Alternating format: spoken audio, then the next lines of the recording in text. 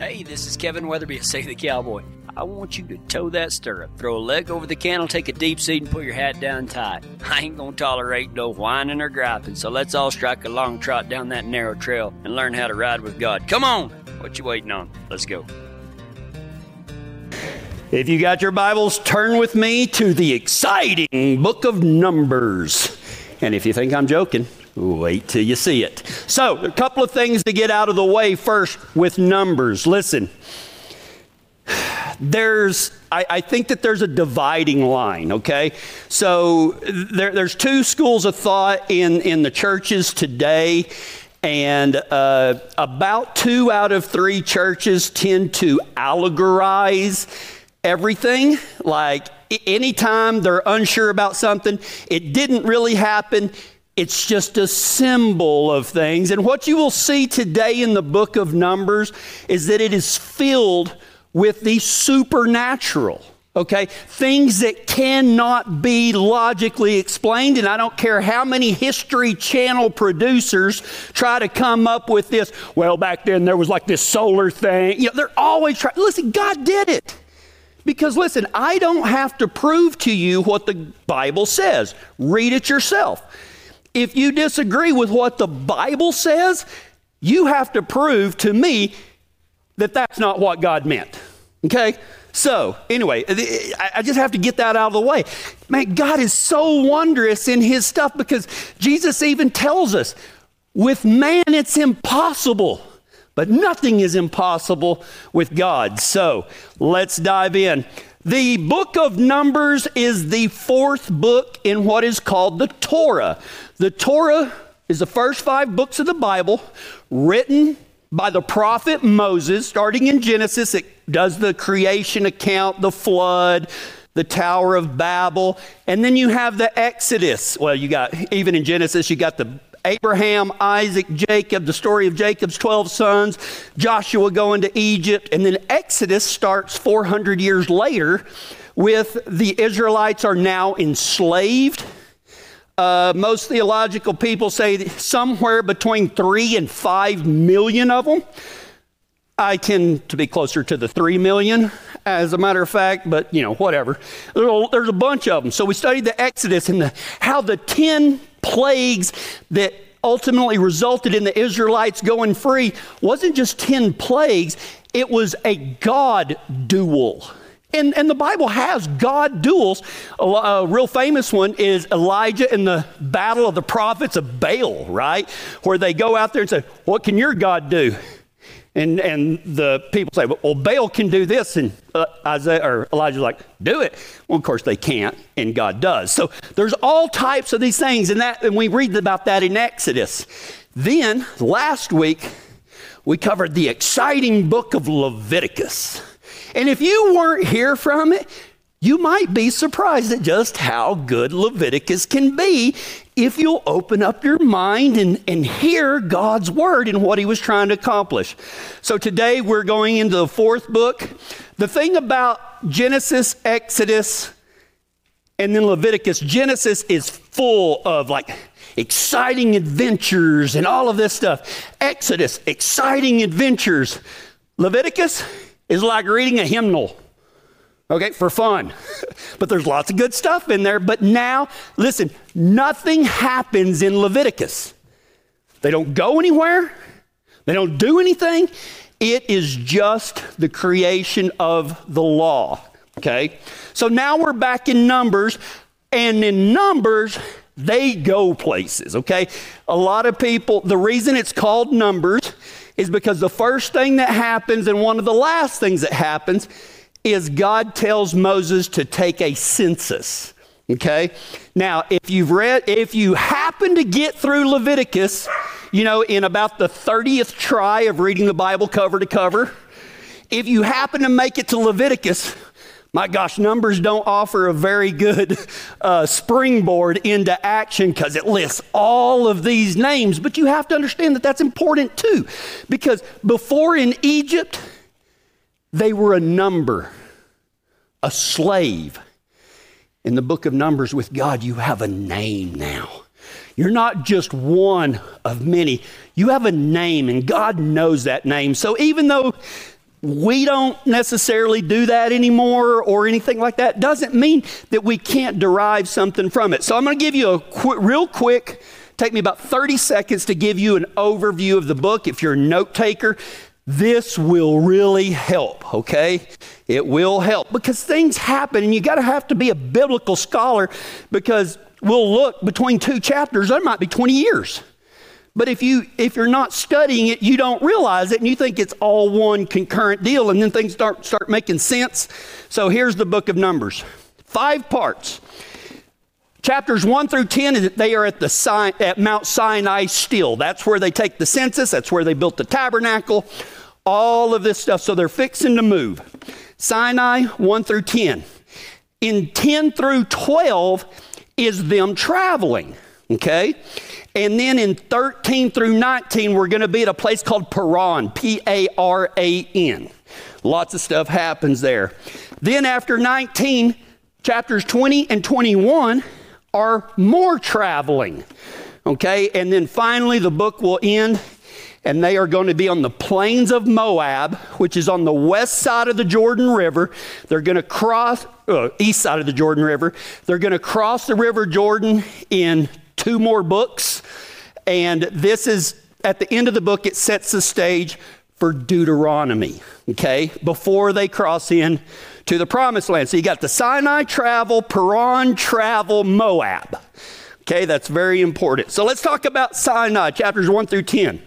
This census, there's 3 censuses, if I'm not mistaken, in the Bible. There's this one, there's another one, and then David actually takes a census and gets in trouble for it, okay?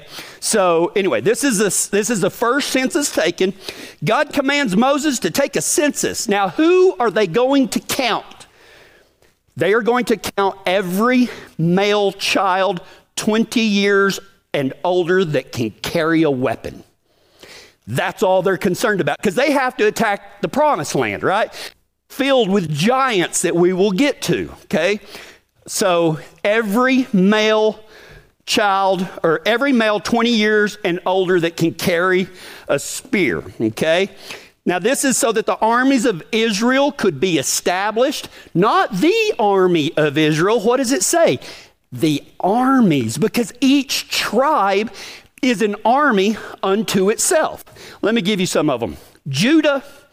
And so Judah, we have been talking about, this is about the 3rd time I've taught this, so most of you, if you've been here, should have it down by now. The way the camps are established is it's the cardinal direction. There's 12 tribes, so there's 3 tribes on each cardinal direction. And they are under the leadership, each army is under the leadership of one tribe. So the tribe of Judah was to the east, and they had 74,600 fighting age males, 20 and above. Then you have, and Judah, they flew a flag that had what on it? A lion. The Lion of Judah, right? So their banner, and Judah was in charge of 2 other armies or, Ephraim or whatever it was. 3 would go with Judah, okay? Judah is the lion. Then on the west, across from Judah, is Ephraim, okay? This is one of one of Joseph's sons. Ephraim their banner is the ox, okay? 40,500. Then on the north side is old Dan. I like Dan. Dan and Reuben are about the only ones that we use today as real names. Dan is an eagle, okay? And they have 62,700. And then finally in the south is Reuben, and their flag is a man, and they have 46,500. Now, why is that important? Sitting there going, oh my gosh, don't you remember the throne room of God when we studied Ezekiel? And the angels that held up the throne of God had 4 faces. What were they? They had the face of a lion, they had the face of an ox, they had the face of an eagle, and the face of a man. The reason is, remember, the tabernacle and everything was a representation of the way things were in heaven. You had the tabernacle, which is the throne of God, the presence of God, and then you have four faces that surround it, right? So it all makes sense if you really think about it, that everything that we're talking about today is kind of an echo of the way it is in heaven, okay? So that is the result of the census. All of that takes place in chapters 1 through 10 because it lists just person after person after person after person, right? You can't pronounce but like 3 of them. So then in 10 through 12, guess what? The cloud that hovers over the tabernacle, which represents the presence of God. There was a cloud by day and a pillar of fire at night. And the Israelites would not move. They followed the cloud. If the cloud stayed there, they stayed there. If the cloud moved, they went with the cloud. Now, why a cloud in a pillar of fire? They're in the desert. God was taking care of them, right? There's a cloud to give them shade in the wilderness. Now, I said desert, but really, if you think about it, biblically speaking, the difference in a desert and a wilderness, a desert can support life. A wilderness cannot. There's nothing. There's nothing to eat. There's nothing to drink. Nothing. And they're going to be going through a lot of wilderness, okay? So in travel, 10 through 12, this starts, and I love how specific the Bible is. It says, in the second year of the second month and the 20th day. That's Numbers chapter 10. The cloud of the tabernacle starts to move. Listen, man, see, there's such an important message in there because I think we spend more time worried about what we're going to do than what we should be doing, right? God says, don't move until I tell you to go, right? Man, God doesn't want to tell us his plans. He wants us to follow him, right? Matthew 6:34, Jesus refers to something along the same lines. He says, so don't worry about tomorrow, for tomorrow will bring its own worries. Today's trouble is quite enough. Today's trouble is enough for today, Matthew 6:34. But see, this is the first real journey of the Israelites. I mean, their first journey from Egypt to Mount Sinai, it was a disorganized retreat, right? Across the Red Sea, Pharaoh's army's coming. Now they are arranged and there's organization, okay? The first real journey as a nation with organization, and now they're on a mission, okay? Go to the promised land. But things digress pretty quickly. Why? Because they're human, just like us. It happens listen, and this is what I want you to learn about this passage. The reason things digress really quickly before we think we are more intelligent and loftier and all of this stuff than these people were, the reason the first journey digresses is the same reason churches digress today. Let's talk about it. In Numbers chapter 11, verse 1, soon, they're only in year 2. Now you have to think about it. They have seen Mount Sinai. They have seen the parting of the Red Sea. They saw 10 plagues. They saw the Passover. Well, that doesn't last very long. Soon, because I love the Bible, God says, soon the people begin to complain about their hardship. Anybody ever complained about their hardship? Yeah. And the Lord, listen, and the Lord heard everything they said, right? Then the Lord's anger blazed against them, and he sent a fire to rage among them. And he destroyed some of the people in the outskirts of the camp, okay? Listen, they started to complain almost immediately as they're marching, right? They started to complain almost immediately. But God, listen, there's about 3 things you need to be aware of when you read the book of Numbers. First thing is, be careful what you ask for.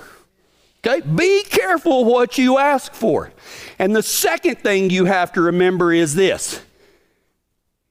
God is love. But he ain't playing. Okay? God's not playing around. And really what you have to understand, and we'll learn more about this in Deuteronomy, is that God holds you responsible for what has been revealed to you. Now, you're fixing to find out that God kills a lot of people because of their rebellion, but the reason he does it is because they have seen so many miracles, and still they doubt. So, the Bible says in Deuteronomy that God will only hold you accountable for what has been revealed to you. Everything had been revealed to these people, and they're still rebelling, okay? Keep that in mind. Number one, be careful what you ask for. Number two, God is love. But he ain't playing, okay? So, then the Lord's anger blazed against them, and he sent a fire to rage among them. And he destroyed some of the people in the outskirts of the camp. Now, who's in the outskirts of the camp? Number one, it might be foreigners that are tagging along. We'll get to some of that in a minute. But it could be unclean people that keep refusing to do what God said to do. So God sends a fire to these gripers and complainers and the bellyachers, okay? They started to complain, and God takes care of them. But then Moses, love Moses, man. Moses goes and prays to God to stop the fire and have mercy, and God does. Okay? So that's kind of the first thing that happens. What was the first deal that in Numbers 11:1? It said soon, right? And then just in verse 7, it says then. Numbers chapter 11, verse 7. Then the foreigners, rabble traveling with them, started craving from the food from Egypt and wanted to go back to Egypt. This caused the Israelites to start complaining again. Okay? Now, what's happened? So you ended up a slave in Egypt. It started out as good, but as they multiplied, Joseph's influence, that he was like the vice president of Egypt at one time, and so everybody loved the Israelites. Well, Pharaoh's come and go, and after about 400 years, now they're slaves, okay? So the foreigners, and the Bible calls them rabble, right? Because these Israelites, now they didn't have the law yet, the Israelites had married Egyptians. The males had married Egyptian women, and some of the Israelite women had married Egyptian males. And so there was a lot of foreigners involved in this. And so they started craving food from Egypt. They start just belly aching again. Man, nothing is ever good enough, right? This caused the Israelites to start complaining again. Now, why is that important about they had foreigners with them? Listen, God says for us to marry other Christians with the same beliefs. He's not going to stop you from it. He just says, man, if you marry somebody that's not an Israelite and hasn't seen what you've seen and all of this stuff, I'm not going to say you can't. It's just going to make it hard on you. Okay? Like that is why God says for two Christians to come together, because you're already on the same page. It doesn't say that you don't have to, that you have to marry with that. You're just going to make it harder if you're unequally yoked. Okay? So, they wanted meat instead of manna. Remember what I said. In a wilderness, it cannot support life, so they must depend upon God. And he sent this thing called manna. And manna is described in Numbers chapter 7, verses 11 through 9, or 7 through 9.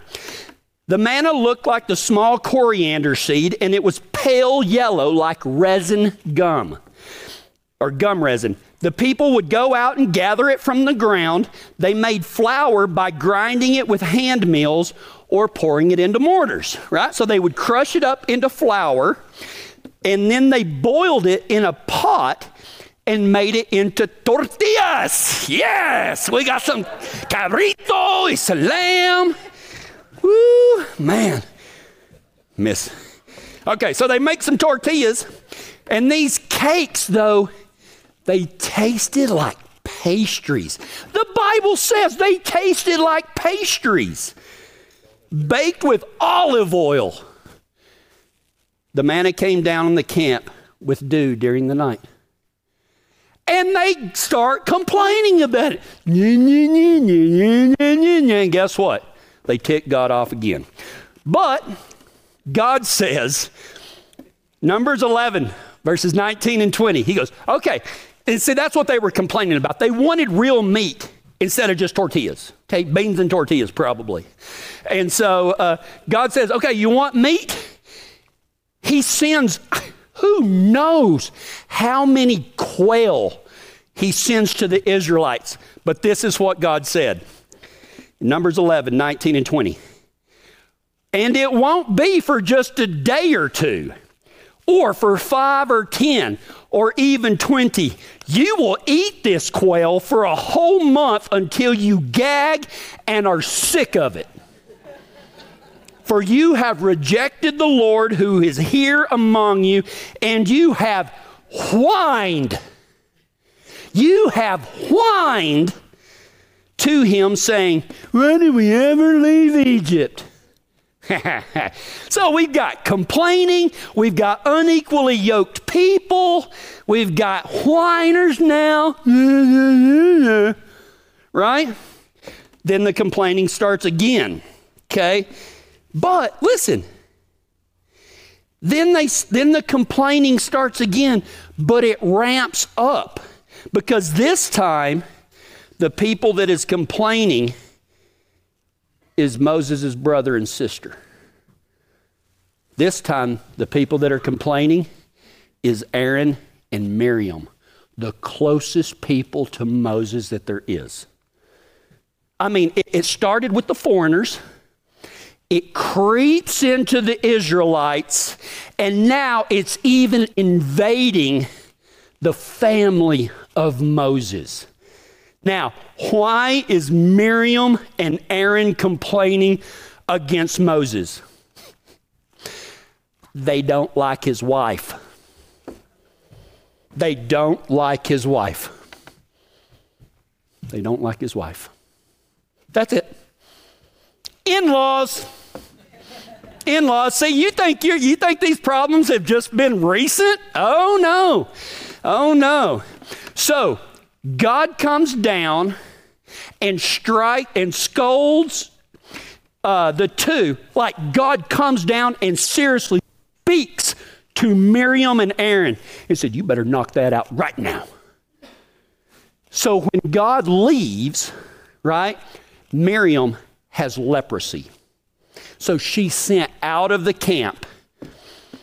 But Moses, listen, Moses prays for her, and she is sent out of the camp for 7 days, as the law requires, and then she comes back and does the purification, and her leprosy is gone.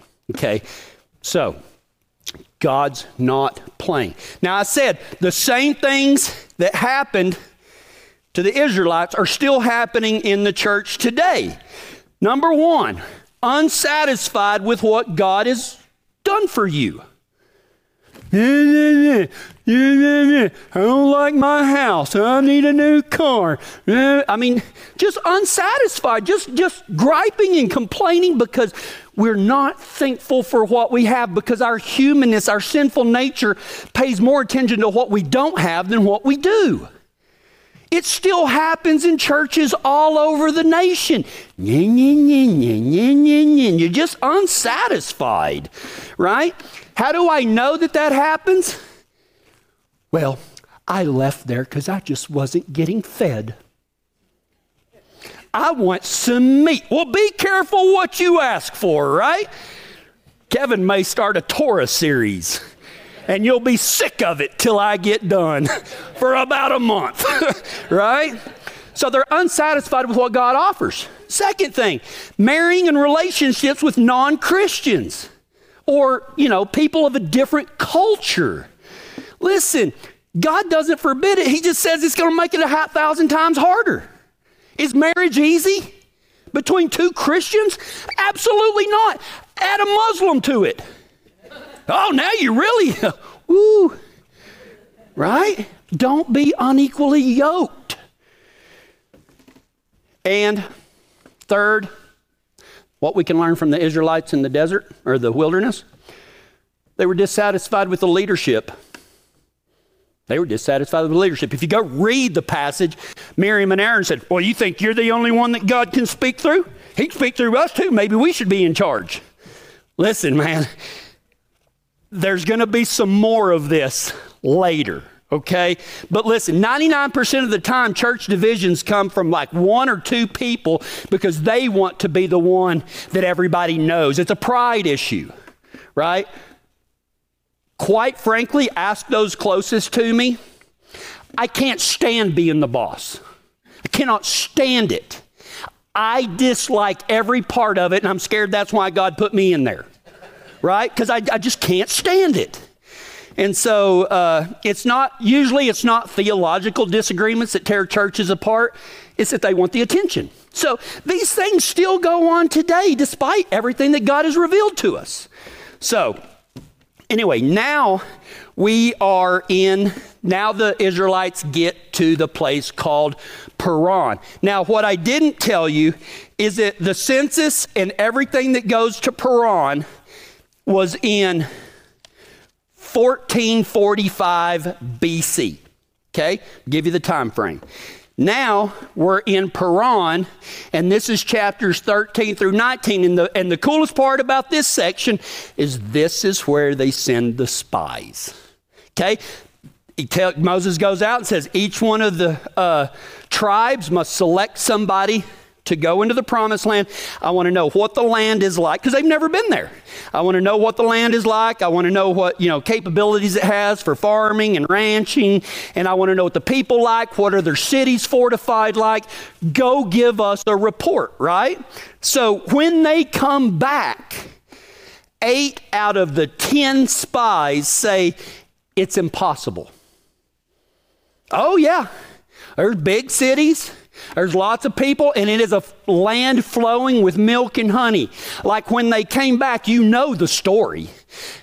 2 guys had a pole between them, and one bunch of grapes took 2 men to carry.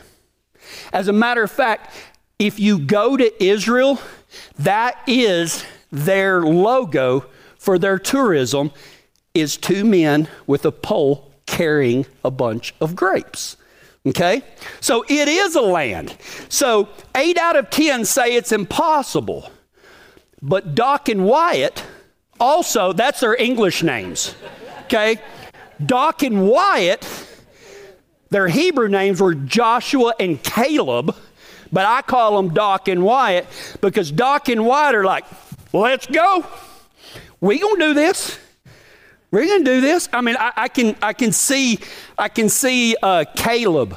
I love Caleb in the Bible. I can see him say, you tell him I'm coming, and God's coming with me, right? That was their attitude. That was their attitude. Like, let's go, man. God defeated all those people in the Red Sea, and he's done this and that. Let's go. And everybody else, it's too hard. Oh my gosh. But listen, there is only one reason that 8 out of 10 people said don't go there. What was it? Giants.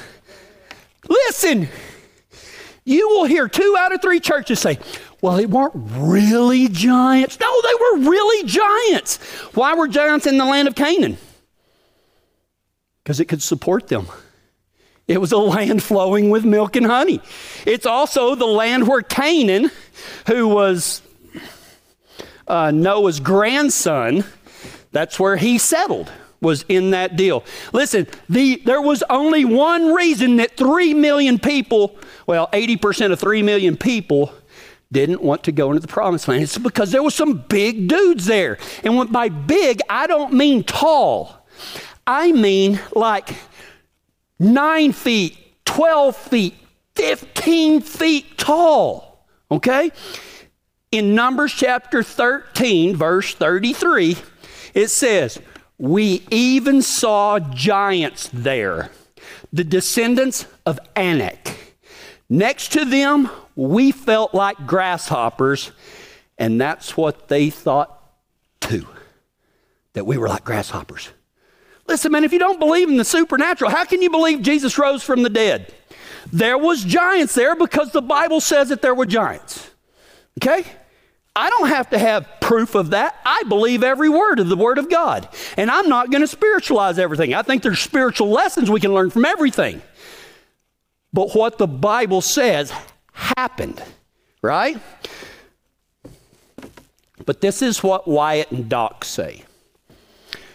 Well, Caleb and Joshua, you know what I mean. Do not rebel against the Lord, and don't be afraid of the people of the land. They are helpless prey to us. They have no protection, but the Lord is with us. Do not be afraid of them. And that is faith right there. Unsurmountable obstacle that you go right at. Well, you're not going to be able to do it. But if God is with you, He can do it, because with man it's impossible. But with God, what? All things are possible. So, and this is the result of 8 out of 10. Numbers chapter 14, 21 and 22. But as surely as I live, and surely as the earth is filled with the Lord's glory, not one of these people will ever enter the land. They have all seen my glorious presence and the miraculous signs I performed both in Egypt and in the wilderness. But again and again they have tested me by refusing to listen to my voice. Numbers 14, 21 and 22. So listen, in Deuteronomy, next week we'll learn, this was an 11-day journey that turned into 40 years. All because of fear and complaining. All because fear and complaining. Complaining leads to fear, fear leads to rebellion, and rebellion leads to death. Be careful what you ask for. And then the showdown. Okay, the showdown. Now, between it's starting in Numbers chapter 16. Okay, Numbers chapter 16. Now, the spies are sent in Numbers chapter 14, and it talks about that and a few other things that you cannot fit everything into a sermon. But when Numbers chapter 16 gets there, okay, so we have gone from Sinai, we've traveled, now we're in Paran. Between chapters 15 and 16 is 19 years. 19 years between 15 and 16. Okay, and they're still at Paran. They're still at Paran. Numbers chapter 16, verse 3. They united against Moses and Aaron and says, you have gone too far. Now this is just the Israelites. They've been there 19 years. They're mad. They united against Moses and Aaron. You have gone too far. The whole community of Israel has been set apart by the Lord, and He is with all of us. So what right do you have to act as though you are greater than us? That's what we've got again. Complaining, jealousy, questioning leadership. I feel so sorry for Moses. I can barely handle y'all, much less 3 million. Okay? I can barely handle y'all. No wonder Moses is just like, just kill me, God. Just kill me. I don't even want to go to the promised land anymore. Just kill me. Right? Okay. So, this is from a guy named Korah. Korah. Korah is a Levite. Okay? The priests come from the Levites. Okay? So, Korah leads a rebellion. And so Moses is like, all right, Korah, I'll meet you at the OK Corral tomorrow at high noon. And here's the deal. He said, if I'm right, the ground is going to open up and swallow all y'all rebellious people. You'll go down into hell immediately. But if you're right, you'll live a long life. And so Korah's like, yeah, I'll do it, because it's been 19 years, right? It's been 19 years. So they meet at the OK Corral, and Korah and his people and 250 others are swallowed up by the earth opens up. Fire is down below and they fall in. Listen, I told you in the beginning, you can't read Numbers if you do not believe in the supernatural.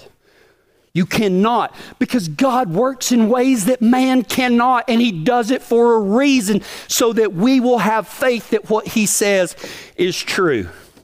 So, beware of posers. Korah was a Levite, but he wasn't a priest. He was a poser. Even though he might have had a title of priest, he was a poser. And he starts to try to divide the leader against everybody, or everybody else against the leadership. Listen, there is only one reason I have only thrown one man out of church since 2011 when I was a pastor, and it was for that reason right there. God doesn't tolerate division, and neither do I. You want to get sent packing? Go start trying to make a little rebellion. Now, you can come talk to me about anything, but this isn't what was happening. They were trying to get people in behind Moses' back, right? God is serious about this. As a matter of fact, the next day, there was still more complaining, and God sent a plague that killed another 14,700. What did I say? God ain't playing. And he does not like division within his body of Christ. And he doesn't like complaining when he has blessed us so much. Right? So, anyway, with that being said, the way God handles this is he said, get every tribe, including Aaron, and have them bring a staff to me, a walking staff. So they do. And they're supposed to write their names on it, and Aaron writes his name on it, and they go put it by the Ark of the Covenant, and then Moses goes back in there to get it, and Aaron's rod had flowered, bloomed, and had almonds hanging off of it, so that everybody would know that God chooses the leaders, you don't. And the same thing still applies today. The same thing still applies today. Now, let's get to current events. Numbers chapter 19, verses 2 and 3. Here is another legal requirement commanded by the Lord. Tell the people of Israel to bring you a red heifer, a perfect animal that has no defects and has never been yoked to a plow. Give it to Eleazar the priest, and it will be taken outside the camp and slaughtered in its presence. Not in the tabernacle, outside where they can see it. Now they're going to use these, they're going to kill this red heifer, and it has to be a perfect red heifer, okay? So they do that, and then they take the ashes, and it's used in the cleansing ceremonies. Now, why did I say that that was current events? Because in 1996, there's a place in Israel called the Temple Institute. And since 1996, they've been looking for a solid, unblemished red heifer. According to Jewish tradition, there's only been 9 found since the creation of the earth. And they found one in Texas. I'm just saying. I'm just saying. But listen. Why did I say that this is current events? Because you have to sacrifice that heifer between 2 and 3 years old. The Jews can't go up on the Temple Mount where that Muslim temple is because they're not ceremonially clean. And the reason that they're not ceremonially clean, that's a hard word, ceremonially clean, is because they don't have a red heifer. Well, now they do. Hamas came out last week, and their spokesperson said the reason for the October 7th attack on Israel was to dispel the myth of the red heifer. Now, what does that mean? They have to sacrifice that heifer and take the ashes so they can go build the temple. They have to do that. And what do we know about the third temple? The one that isn't here yet. The one that can't be built yet because the red heifer hasn't been sacrificed and burned, and the ashes and all of that is because we know that 3.5 years into the biblical tribulation, that the Antichrist sets himself up in the Jewish temple in the Holy of Holies and demands worship as God. Guys, we are living in a momentous time. They were going to sacrifice that heifer at the end of October, I believe at the Feast of Tabernacles. They have until September to sacrifice that red heifer, the 10th one found in the history of the earth, so they can rebuild their temple. If you don't think we're in the end days, your ears are closed and your eyes are shut. And I'm not putting a date or time on it, and I heard it said this week that Israel had to be a nation before the tribulation, before Jesus comes back. Israel had to be a nation, right? And so here's an end times clock. Israel is the hour hand. Jerusalem is the minute hand. And the Temple Mount is the second hand. And they're all moving. Okay? If you'd like to talk more about it, come talk to me afterwards. So, between chapters 19 and 20, when you finish chapter 19 about the red heifer and all that stuff, another 19 years passes. Okay? Now, this is when Moses messes up. Because once again, this is where Miriam dies, okay? It's at a place called Kadesh. The people start complaining about not having water, and they blame Moses. But who are they really complaining against? God. The tabernacle still has a cloud over it. Moses doesn't make the decisions. God does. If the cloud stays, Moses stays. If the cloud moves, Moses says, pack it up, let's go. Right? This is where Miriam dies. The people start complaining, and God tells Moses, go speak to that rock and tell water to come out of it, and it'll happen. But Moses is sick and tired. You ever been sick and tired? Have you ever just had enough? In Spanish, basta, bastante. You just ever had enough? Well, Moses has had enough, and in Exodus, the same thing happens, but God told Moses, strike that rock with your staff, and water will come out of it. But this time, God says, speak to the rock, but Moses is having a bad day, and he walks over there with his rod, and what? Swings it like Sammy Sosa, and water comes out of it. But as a result of that, Moses is not allowed to enter the promised land.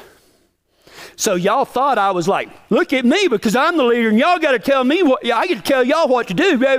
Make no mistake about it. You don't want to be in leadership because God will hold me and Moses a lot more accountable for what happens than he does you. It's God's not playing. Okay? So, one more thing real quick. Because they're complaining and everything, God sends venomous snakes to bite a bunch of people, and people start dropping like that. And they cry out to Moses. They're complaining, right? How narcissistic are they? Moses, save us. Moses, save us, right? So God tells Moses, listen, I'm going to help you out. All these people that are dying of snake bites, make a pole, put a serpent on it, hold it up in the air, and anybody that looks at it will be healed. Now, are we worshiping snakes now? No. It was a thing. Do you remember in Genesis where God curses the serpent? It says, you will strike her heel, but he will crush your head. It was saying, look at this. God has power over snakes. And if you have faith, because when Jesus died on the cross, he nailed death to it. Right? So we look up and have faith and we are healed just like they were in the Bible. That even with venomous snakes, God is in control. Okay, so after that, and I'm not going to go through these stories. After that is the story of Balaam. Remember Balaam and the talking donkey? Y'all thought I was going to do it, didn't you? I prayed about it. So anyway, basically what happens is Balaam's riding a donkey. He's supposed to go curse the Israelites. An angel's trying to stop him from doing it. The donkey sees the angel and doesn't go, and Balaam whoops his donkey, and finally God allows the donkey to speak with human words. And if you're not that And the donkey says, why are you doing this to me? Have I not been faithful to you and carried you everywhere you wanted to go? Have I ever done this before? And if you think that's wild, Balaam talks back. He's like, no, I didn't do that. You know, the donkey says no. And y'all think that's weird? You talk to your animals too, and you think they're talking back to you. Right? It did happen, okay? So, anyway, Balaam, listen, this is the interesting part about Balaam, and I did not know this. Did you know that Balaam is mentioned more in the Bible than the mother of Jesus and all 12 disciples? Balaam is mentioned 59 times specifically in the Bible, right? Balaam can't curse Israel. He said, how can I curse what God has blessed? And he says, out of Jacob, out of Israel, will become a star and a scepter. What does that mean? The star represents God. The scepter represents king. A God king will come from Israel. Who is that? Jesus, right? So Balaam can't curse Israel, but before he leaves, this is what he says. And you young men, listen to me. You have to understand that everybody in the first census, 20 years and older, the only two that will enter the promised land is Doc and Wyatt, Caleb and Joshua. Everybody else is going to be dead. Balaam can't curse Israel. He said, I can't do it. I tried. I can't do it. But he tells Balak, the king of the Amorites, he goes, but let me tell you how you can do something on your own. He said, take your young women with their idols and have them go seduce the young men. And it works. Young men, be aware. Okay? Beware. Yeah. She may be hot. So is hell. That went over a lot better than I thought it would. So, one of the last things in Numbers starts with a census, ends with a census. Okay? Starts with a census, ends with a census. Listen, about the net result, this time I think they count everybody 19 and older for some reason. Or maybe it says older than 19 and it is still 20. I was unclear about that.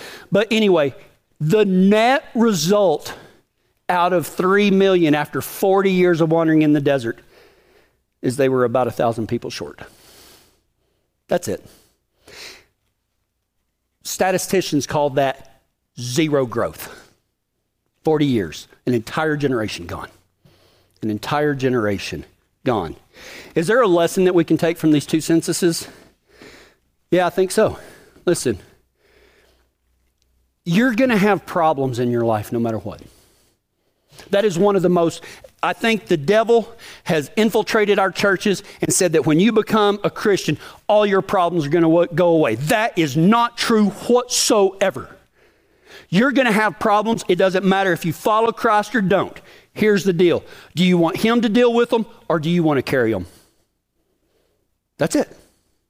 You're going to have problems either way. Are you going to take them upon yourself and try to force the outcome that you desire, which is going to result in an 11-day journey becoming 40 years, and we don't know if you'll make it or not?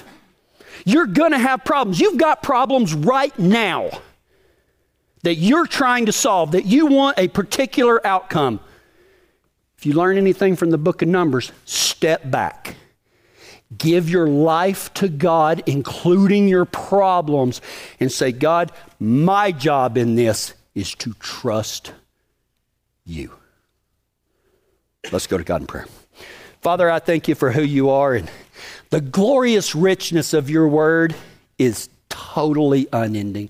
And I pray right now that there's a seed planted, that people will come to repentance after they ask you to be their Lord and Savior, and to make you, God, the Lord of their life and their problems and their love and what they do with their hands and their minds and their mouths.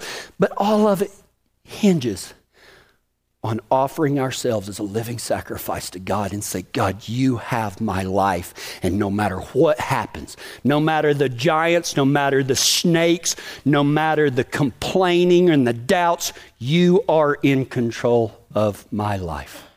And I pray that many people will be led to baptism where they can identify with the death, burial, and resurrection, so that those of us who are still left alive when Jesus comes back, that we may be reunited with him. That is my prayer for every single person. God, I pray for the fullness of the Gentiles to arrive so that we can get the party started. And it's in Jesus' name I pray.